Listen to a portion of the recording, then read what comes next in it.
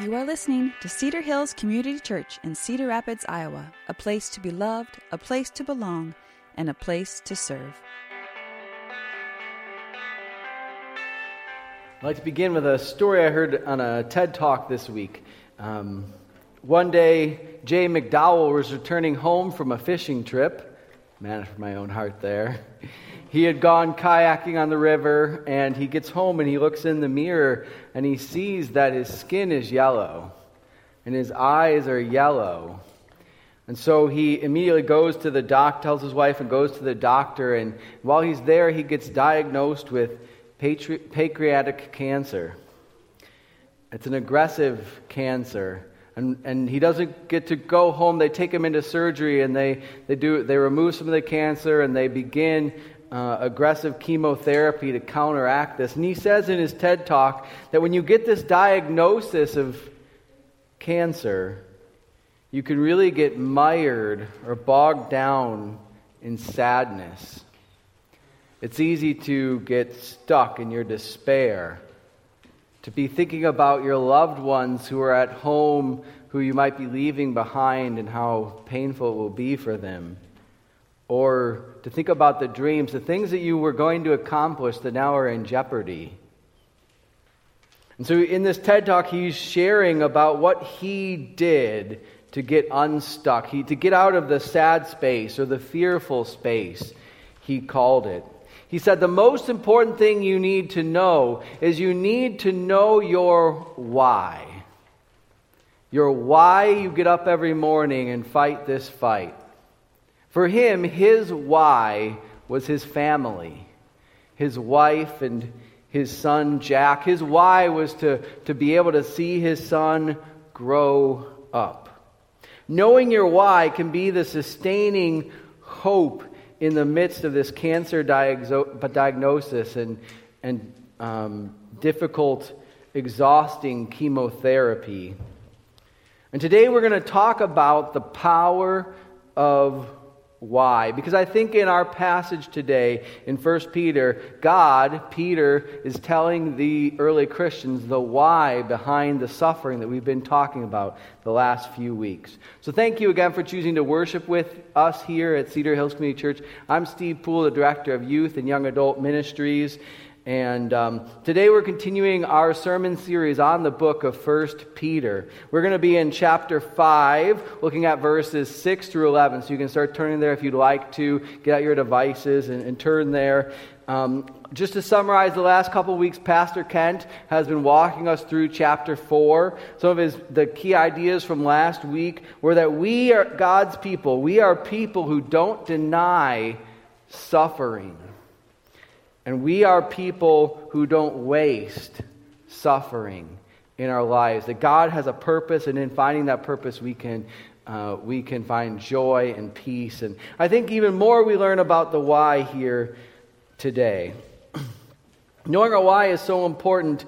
Simon Sinek, if you've heard of him, he did a TED Talk that went viral a while back. I know when I was still a teacher, I saw this one. It's about how advertising and companies, they know their why. Apple, they sell you the why, not the what. They sell you the why. And it's so important in business and in your daily life to know your why. In youth group, we're doing a series from Dare to Share about being able to share our faith, and we talked about knowing the why behind sharing our faith with our friends. We talked about Harriet Tubman and how she knew her why. She escaped slavery, and then she went back to help other slaves get free through the Underground Railroad, and she put her life on the line, and she risked it because she had a great why to see her family, to see other people like her freed from slavery.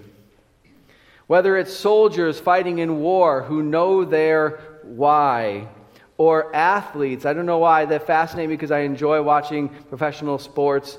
But somebody like Tom Brady, I've looked at his training regimen, and do you know that he knows what he's going to eat months in advance? Everything he's going to eat today, he put in plan months ago because he is serious about his training, because he knows his why. His why is he wants to be the best quarterback ever. He wants to rewrite the record books and be playing quarterback way longer than anybody ever has. And that is his why. And so his life is changed. And every day he attacks his life knowing his why. Knowing our why is powerful.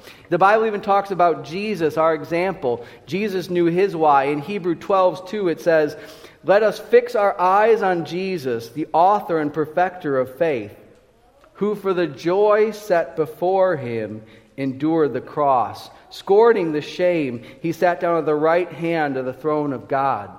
Jesus, when he came to earth, he took on flesh. He served humanity. He even took our sins upon him at the cross.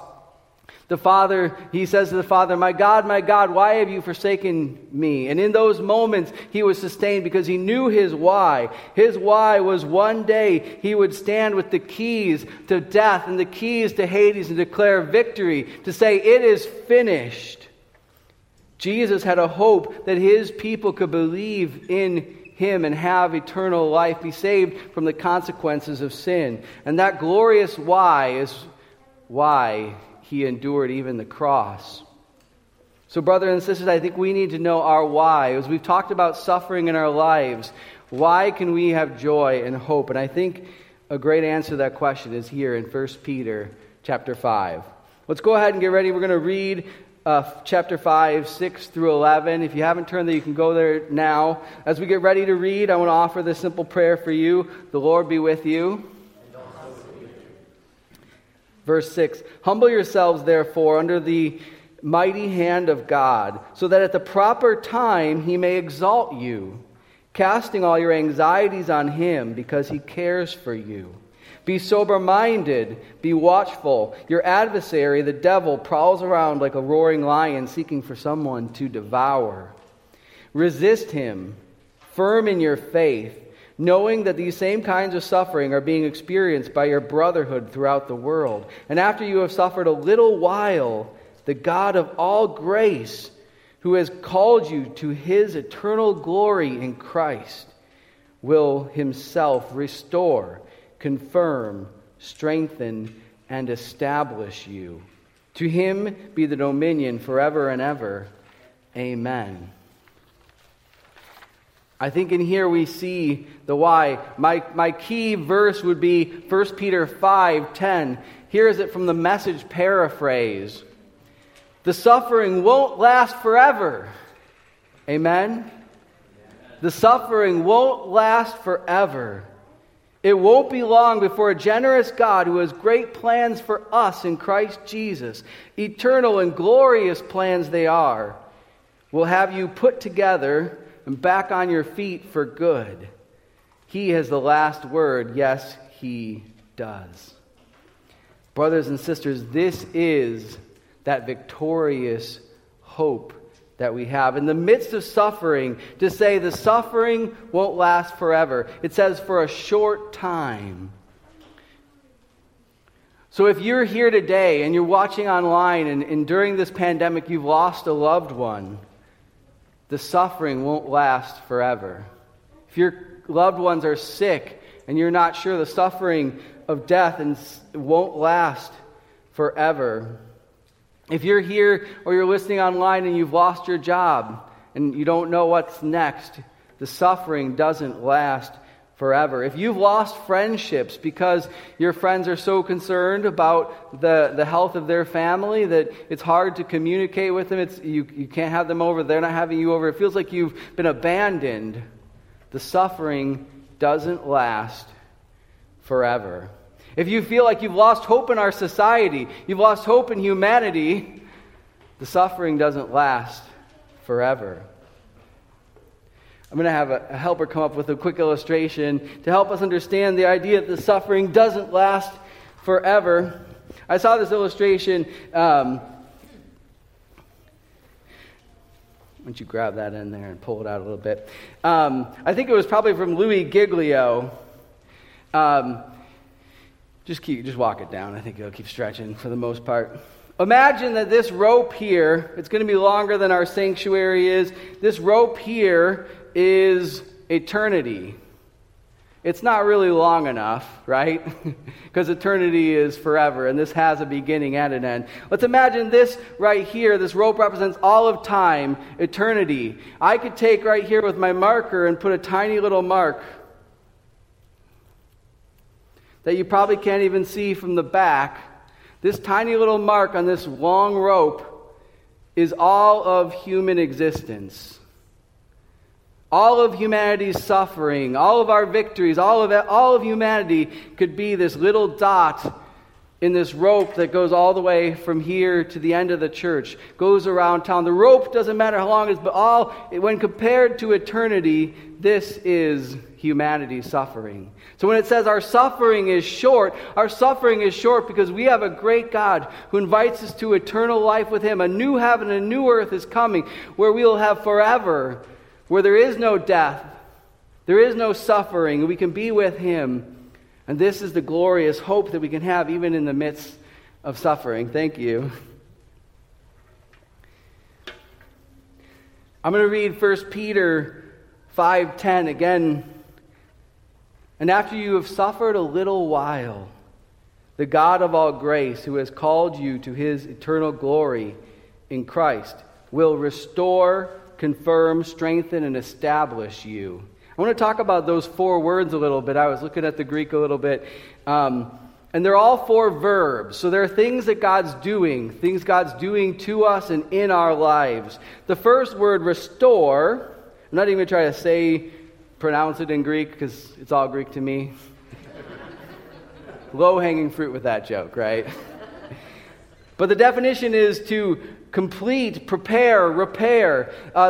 I was most interested that the word mending used in the Gospels, Peter was a fisherman before he followed Jesus, and it says in the Gospels that one day when Jesus came up to them, they were mending their nets. That's the same word Peter has written here for what God will do in our lives. God will mend us like a fisherman mends a net.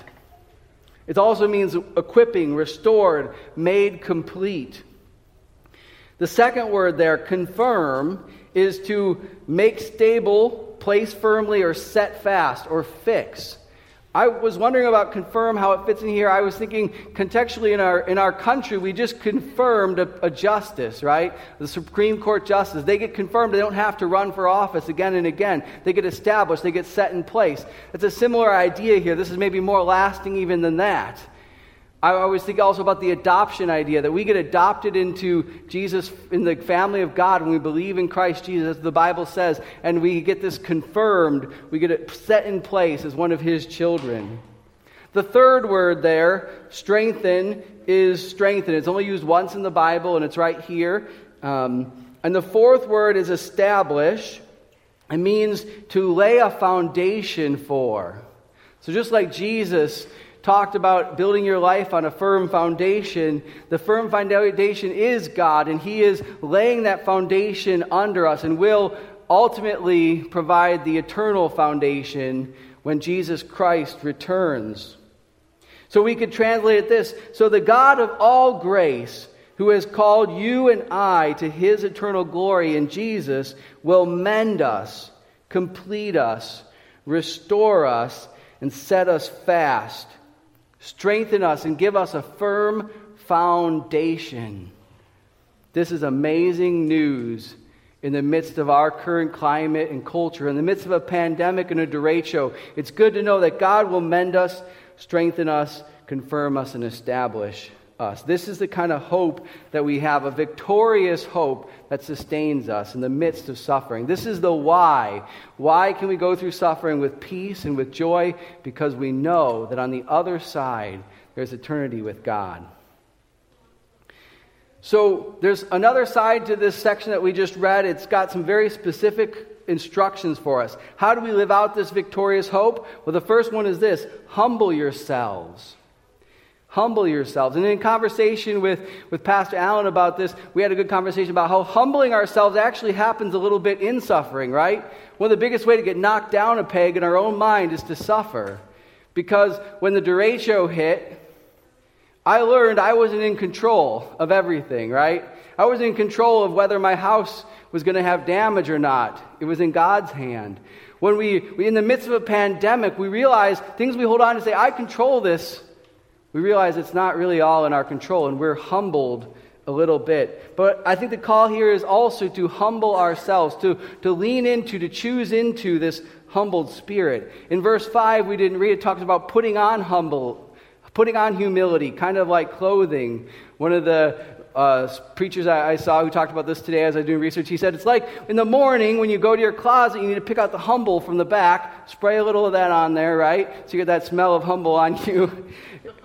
But it's kind of funny, but it's the idea is every day we're choosing humility. And of course, Jesus is our example. It says in Philippians 2, we studied Philippians already this year, Philippians 2, 5 through 9 says this, have this mind among yourselves, which was in Christ Jesus, who, though he was in the form of God, did not count equality with God as a thing to be grasped, but emptied himself, taking on the form of a servant, being born in the likeness of men, and being found in human form, he humbled himself by becoming obedient even to death, death on the cross. Therefore God has highly exalted him and bestowed on him the name above every name. And I love how when we are called to humble ourselves, it comes with that same promise. Jesus humbled himself and now is exalted. It says in verse 6, humble yourself so at the proper time, when Jesus returns, we will be exalted with him too, because we are in Jesus Christ. That's our new identity. I was kicking around a lot of examples about this, but my best example for humility is probably this morning. I came in and I had this twine I was going to put down the middle, and I wrapped it all around here, but it really blended in with the floor, and you couldn't see it, and it stuck up the ground because the coil in it, like this much, and it was tripping people, and somebody in the back said, Steve, I don't think that's a good idea. And in that moment, I had to choose to swallow my own pride. I really want to say, it is a good idea. It's my idea. But because I was willing to be humble and submit to the advice of other people who have really good ideas, I was able to have this cord, which worked way better. It was more visible. We have to choose humility every day and every moment. And it's not easy because of our own pride. And then I talked about confessing my own pride, and then later I tripped coming off the stage. And so, I guess the moral of the story is if you confess your pride, God will give you a chance to practice humility even more. So, I hope you don't have to experience that. Secondly, in this chapter, it's talked about in verse 7, cast your anxiety on God. So, okay, humility is countercultural and different. How about casting our anxiety on God? Being a youth pastor, I try to keep up with culture and teenage trends and things like that, and the studies all say that this younger generation is the most depressed and most anxious generation that's come through. That's what they say about themselves. That's what the studies are showing. So how does this truth relate to you and to I and to our kids when God says in his word, cast your anxiety on him? When we're in a pandemic and anxiety is spiking for everyone across the board, how do we cast our anxiety on God? Well, first of all, I want you to know that I don't think this is saying that if you believe in God, you'll never be anxious again. I don't think that's a true statement. I think it's more a posture of what we do with our anxiety. It's saying when you feel anxious, instead of holding on to it and trying harder and saying, I'll do better, God, saying, I'm going to give it to you. Being open-handed with your anxiety and say, God, help me in this moment. Help me today with my anxiety. That's why I think in Matthew 11, Jesus says, come to me, all you who are weary and heavy burdened, and I will give you rest. Take my yoke upon you and learn from me, for I am gentle and humble in heart, and you will find rest for your souls. For my yoke is easy and my burden is light. This imagery, this yoke, was you take two oxen and you'd put them together and they would pull the heavy burden. They would pull the plow. Well, when you are yoked with Jesus, he does the heavy lifting. When you feel anxiety and you give it to God, he does the heavy lifting of taking care of that. It's not a call to never be anxious, but it's a call to always give that anxiety to the one who has big enough shoulders to carry it. And that is the Creator God of the universe. So in my own life, I can share, and maybe some people relate to this. You wake up early, like 4 o'clock, and you feel you're thinking about the anxiety of the day, right? You're worried about something, a big meeting, something like that. You wake up 4 o'clock and can't go back to sleep. And I've had a couple of those now since the pandemic started, and when I get that, I usually find the best thing I can do, instead of going through it more and more and mentally rehearsing this event or something that I'm nervous about, instead of doing that, if I quote a scripture, or I say a prayer, or I even sing a worship song. There's something that happens in you when you're singing a worship song, even if it's in my own head, to God. It helps me cast my anxiety and give it to Him, the one who can carry it for me. So I'd encourage you this week, as you're thinking about anxiety, to be willing to be bold enough to do that.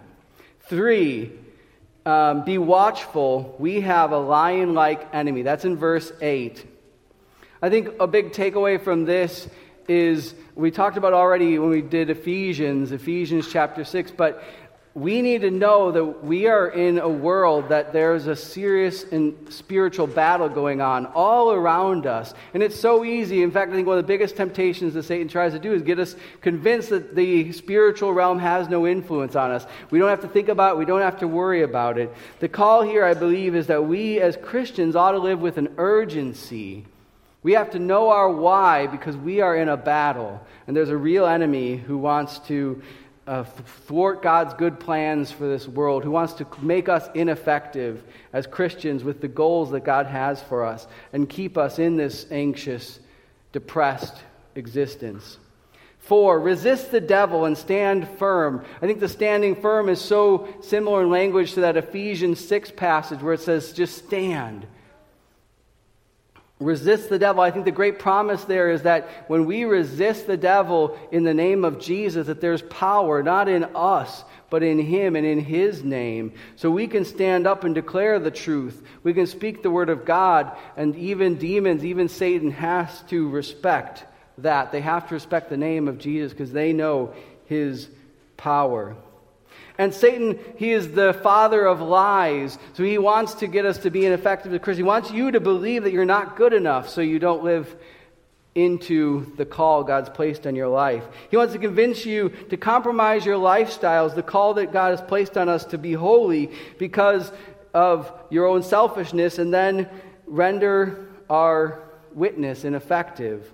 Where Satan gets us focused on our own selves and our own issues, that we lose track of God's call to justice, to helping the poor, the widowed, the outcast, the orphan. And when we focus on those things instead of God's call in our life, Satan wins. Jesus came to give life and life abundant, but Satan comes to steal, kill, and destroy.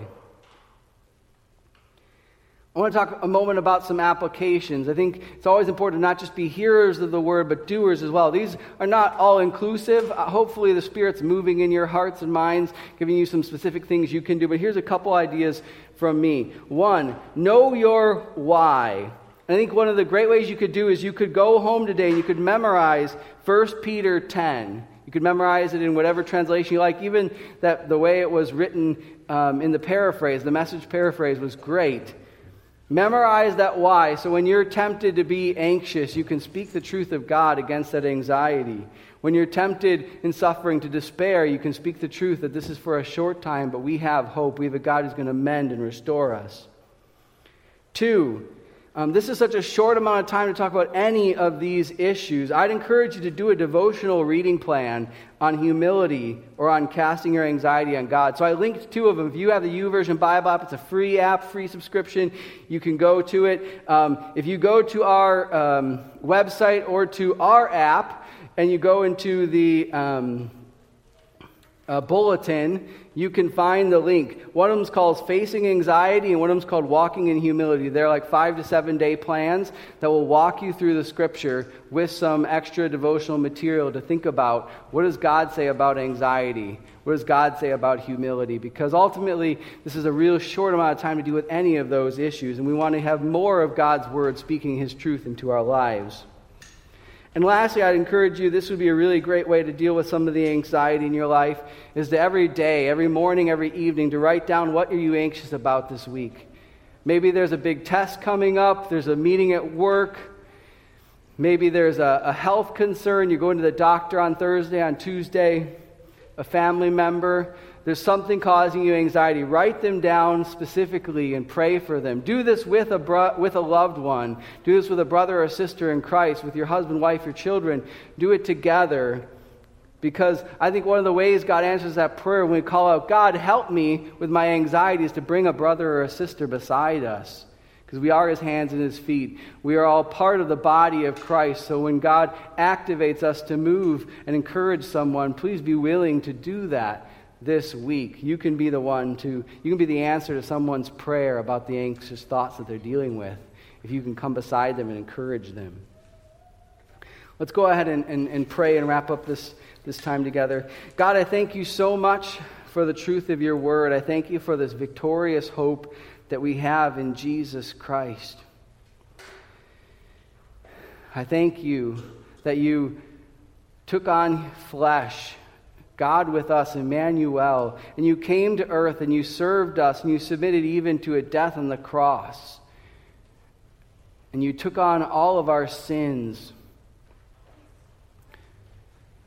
And you took on all the death, all those consequences of sin. And you died for me and for everyone in this room and for this whole world. But it didn't end there. You had victory over it. You rose again. And that you say, if we believe in you, if we trust that Jesus Christ is the Son of God, and He did those things, that we can be saved. If we confess our sins and say, God, I'm sorry for the ways that I mess up. And I want to live for you. I want to follow you, Jesus. I pray that if there's anybody here or online who hasn't done that, I pray that you do that. Right now it's simple. It's easy. You just believe those things. If that's you, just talk to a loved one. Put in the messages. Come talk to one of the pastors. We'd love to explain more what it means to be a Christian, to believe and to have this glorious hope. Father, I pray for our loved ones, our brothers and sisters, our aunts, our uncles, our neighbors, our co-workers who don't have this hope. God, I can't imagine what going through times like this is like without the hope of Jesus Christ. Father, I pray that your love and your hope would shine brightly in these dark times. That people will be bold to share the truth of why they can have hope and joy and peace even in suffering. Father, I pray as we get ready for the Lord's table and remembering this sacrament, that you'd help us prepare our minds and hearts for this time of remembering you, what you did. In Jesus' name, amen. Thank you for listening. We pray you were blessed by today's message. If you'd like to support the ministry of Cedar Hills, please visit our website, www.cedarhillscr.org.